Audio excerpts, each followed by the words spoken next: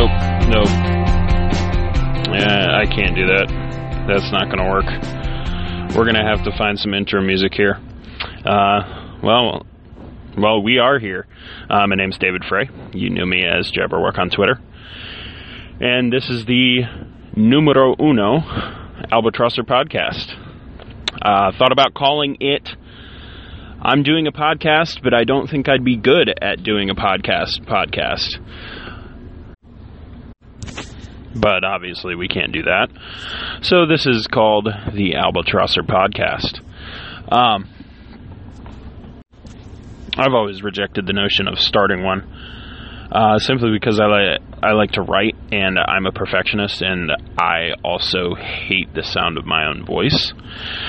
However, over the last couple years, I've been on, several industry-wide podcasts, Pat Mayo Hour, Fantasy Golf Degenerates, Roto Grinders, and Golflandia, places like that.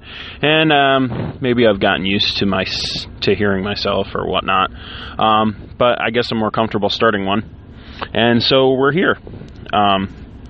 Most important thing about me to remember on these podcasts are that I'm probably going to ramble. I will try to keep that rambling to a minimum. And I will try to keep it related to the week of golf that is coming up. This week we are starting with the Safeway Open. It's the first tournament of the 2017-2018 season, and it is also the first tournament of the fall swing season. A lot of people discount the fall swing season as being, tournaments kind of boring. There's no real big draws. But I look at it differently. I believe there are 7 tournaments over the next 3 months, and they really give these lesser known players a time to shine. And we saw it recently kind of come into fruition how impactful the swing season is, with Xander Schauffele winning the Tour Championship. He got into the 30-man Tour Championship with his putt on the 18th green and the last hole of the BMW Championship. Gave him enough FedEx Cup points to get into the Tour Championship to compete. And the only reason he was that far along was because last year at Sanderson Farms, he got 60 FedEx Cup points from his T5 or T6 over there, and that, of course, is one of the swing season tournaments. And so without it, Schauffele would not have been in the Tour Championship at all. So he wouldn't have had the opportunity to win it. And it's just awesome to see a Web.com graduate, win twice in his first year. Won the Rookie of the Year award, I believe, this morning, which is the 3rd of October. Came out that he won. And I think it's just these tournaments are a great way for the tour to grow and get these lesser-known guys onto the big stage and give them the opportunity they need to make money and compete. And what that means for us is that we do the research and watch these web guys, watch them come and earn their tour cards and stuff like that. We can really identify key players who are very talented and who are worth a lot of points every week, but the general public are not aware of them. Like Xander Schauffele, for the entire year, up until the end, he was pretty much unowned. Like, he was always under 7 to 10% owned in every contest up until the end, when he was playing lights out. But guys like that, they kind of go under the radar because the general public in these gigantic tournaments, they don't play guys they don't know. So what does that mean for this week? Do we have any of these web guys that pop out? on the stat sheet for us, and there are a few. But this field is actually not too bad. The top of the board is Tony Finau, Webb Simpson, Phil Mickelson, Zach Johnson, etc. It's actually kind of deep. We're not into the full Sanderson Farms, fledgling events where nobody shows up. So for the new guys this week, I would be a little bit reserved in how much exposure I have to them. Guys like Keith Mitchell, Seamus Power, Chesson Hadley, Stephen Yeager, like some of these guys you may have heard before. Some of these guys have played on tour or at least in PGA Tour events before, and they just earned their card for this coming season. We want to just be a little bit careful with some of the lesser known guys like a Keith Mitchell or a Stephen Yeager. Guys like Chesson Hadley, we know he's a bit more of an established player. But as I said this week, the field's actually kind of strong in terms of quality. We don't have a lot of the big names. I mean, the biggest name, obviously, is Phil. But he is a shell of his former self at this point. Always kind of in the back of your mind, you're expecting Phil to turn it on. But he really hasn't been the same since he and Stenson duked it out at the 2015 Open. Kind of had a lackluster year, didn't make it to the Tour Championship, which was definitely odd for Phil. And then, after that, it's just kind of a lot of guys that are usually priced around 7 or 8K in normal events, like Finau and Zach Johnson and Webb Simpson and Kevin Na. These guys they're usually priced around the 8K range. Keegan Bradley, they're all priced in 11,000. Kevin Na's 9,400, which is pretty standard for him in these swing events. So I think for roster construction this week, we're going to want to stick to some of these more well-known players. And the way I see it going is we'll kind of track these web guys and see how it goes before we get into the full kind of Sanderson's Farms, etc. type of tournaments. So obviously this podcast is free. So I'm not going to give out all of my plays. That would be unfair to our subscribers. But I will give out a few of my, a little bit of the game theory behind this. And this podcast is going to kind of we're going to kind of have some growing pains along the way as I figure out the best way to do things. I wanted to really just get on here for the first one and kind of hash out my ideas of what the swing season does, what kind of advantages we have, knowing the type of players that we know or will come to know by looking at the data. And then I kind of wanted to talk about my process, stats, and then get into a few of these plays. And over time, we will grow and expand how we do this podcast. We will, break down into regular segments, whatnot. But I kind of wanted to get this first one out of the way, kind of give you just really an idea of how my thought process works, how I come to make the choices I make. And the first thing people ask me when they're asking about my process is, what is my view on stats? Because I probably come across as a pretty heavy stats guy. And actually, I was watching a documentary last week, and they had kind of the perfect analogy for how I view stats. It was a Vietnam War documentary, And Robert McNamara, the Secretary of War, he got people in the government together, and they basically took all of the information they had in 1967 about the war in Vietnam. And, the number of troops, tanks, the weapons, the enemy. They took all of this data, and they fed it into this gigantic computer. And this was back in, obviously, 67, and this computer was big enough, it was as big as an entire room. And they plugged in all of their information about the war in Vietnam because it wasn't going very well, and they couldn't figure out why. And so they plugged their information in, and they wanted to find out when they would win. And they left, let it run all weekend, and when they came back in on Monday, a single card was sitting there, and it said, "You won the war in 1965," because that's what the data said, but that wasn't reality.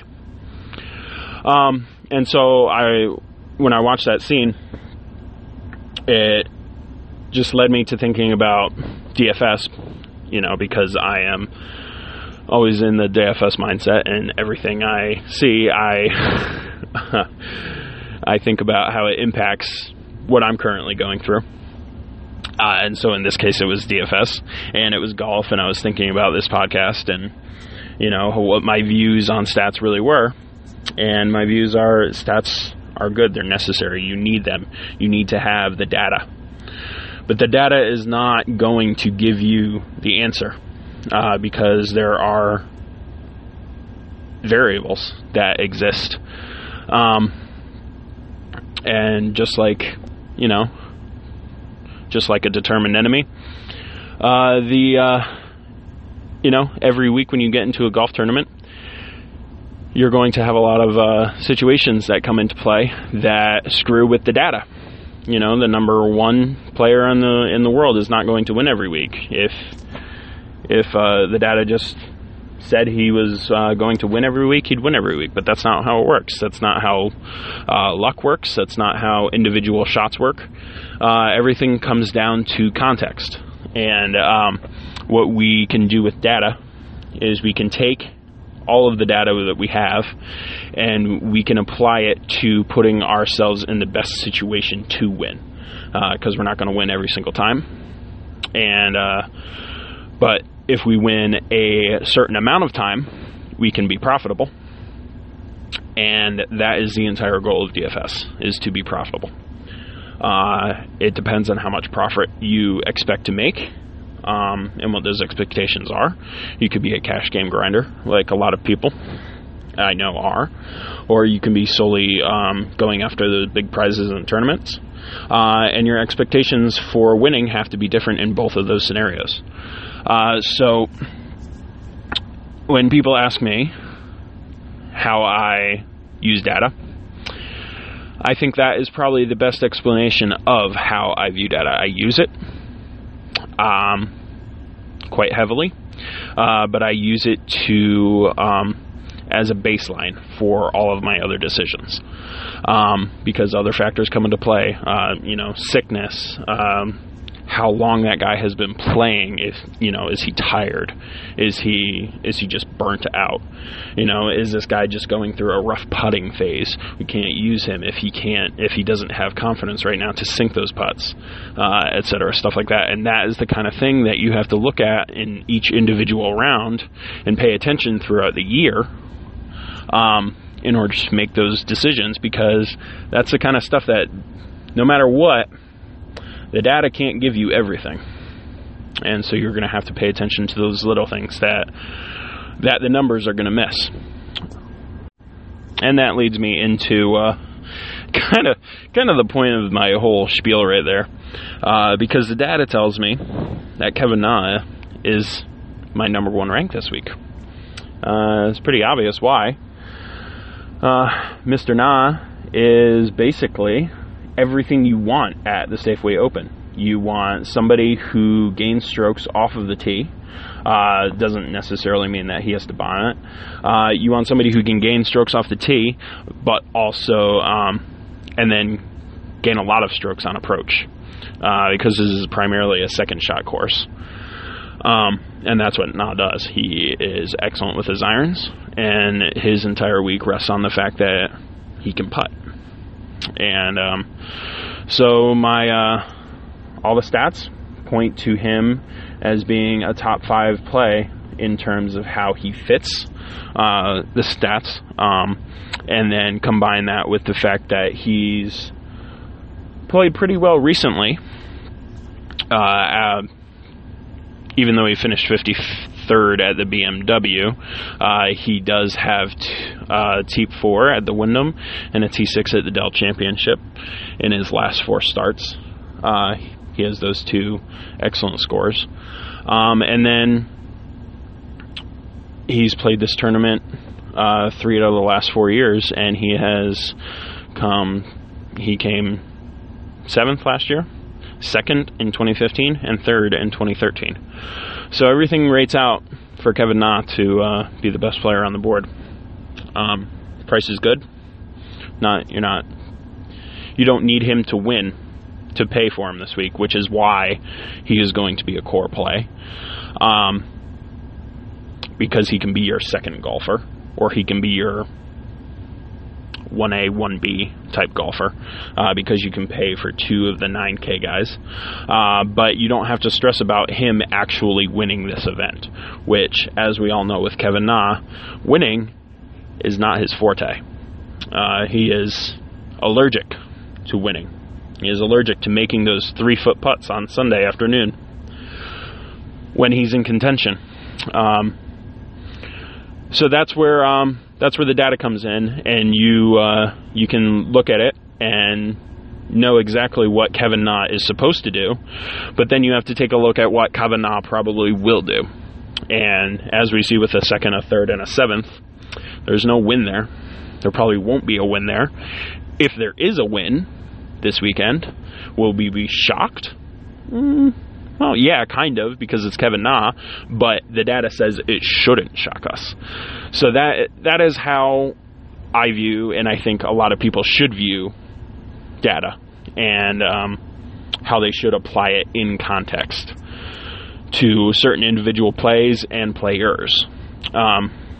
So I'm leading off with Kevin Na as obviously the number 1 play on the board. And then I really like Tony Finau as well. It's very difficult to pay $11.5 for Finau, especially in cash. Because with a lot of cash games, you want to go with balance, especially in these cut events where getting 6 golfers through is the most important part, really, because if you get 6 through, your weekend is going to be relatively stress-free.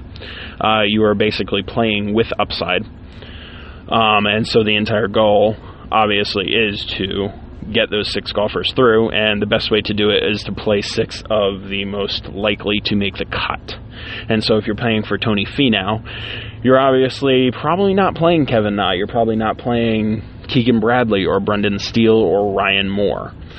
Because they are all in the 9K range. If you play Tony Finau, you will probably have to drop to the lower end of the 8K, the higher end of the 7K range, which actually kind of would work this week, because there are a lot of 7K guys that I do like. And so it is theoretically possible to start with Tony Finau in cash, but as far as the industry grows, and we've had 2 days to digest what the industry thinks. A lot of people are of the opinion that they love Tony Finau, but they don't want to pay $11.5 for him. So it's likely you don't need Tony Finau in cash, which is why I would recommend starting with a Kevin Na or a Ryan Moore or a Brendan Steele, or 2 of those 3. Not really intentionally leaving out Bill Haas or Lucas Glover, or Keegan Bradley even, but Na, Moore, Steele, those 3 probably are the most safe golfers to play in that range. And so, see, this is where I'm rambling, and I lost my train of thought. But, so I had to think about it for a second. But back to my original point about Finau. He's probably somebody you're going to want to play in GPPs, but at his price tag, he's likely going to need to win for it to be worth it. And a win for Tony Finau is, it's not something I would pay that price for, especially when you have Phil Mickelson for $500 cheaper. I think Phil is more likely to win than Finau, if we're being honest about things, and that is understanding how poor Phil is playing at this stage in his career, which is not really actually poor, but he's just not as good as he used to be. But he probably is better than 99% of this field on any given week. So that's a basic theory I have in cash this week, is these top 4 guys in price are probably not worth paying up for. And so starting in that 9K range, it's probably a good decision to do. Because we see a lot of these 8K range guys as more of GPP plays, I believe. Pito Uihleins, Jamie Levemarks, Emiliano Grillos. Those guys all look more like GPP flyers to me. They're priced a little bit higher than you want them to. Like, you wouldn't be shocked with any of these guys priced in the 7K range, but they're priced, up near 9K. And it's really hard to stomach that price in cash, especially when you have guys like Luke List, Scott Brown, Bryson DeChambeau, Scott Piercy even, Sam Saunders. These guys are all under 8K. And that's the kind of price I'm comfortable paying for those guys. So that's really where I'm sitting this week. Like I said, I don't want to delve too much into this because the podcast is free. We want to get people to listen, and if they can stomach listening to me ramble on, maybe they'd be interested in hearing my more in-depth ideas about specific individuals for this week. And that is kind of the goal of the whole podcast. But that's pretty much all I have for this week. Like I said, I wanted to kind of keep it short, keep it short and sweet. And then as we go on and grow, we will, develop into some segments a little bit more stable. Probably get some intro music that wasn't, the default in the podcast app that I have. And I have people to help me out with that, but it is midnight Wednesday morning. We have 24, we have a day before the tournament starts. Figured we would just get this kind of out of the way, and I would make my mark on the first tournament of the season. So that's all I have for this week. You guys stay safe, and we will see you around the green.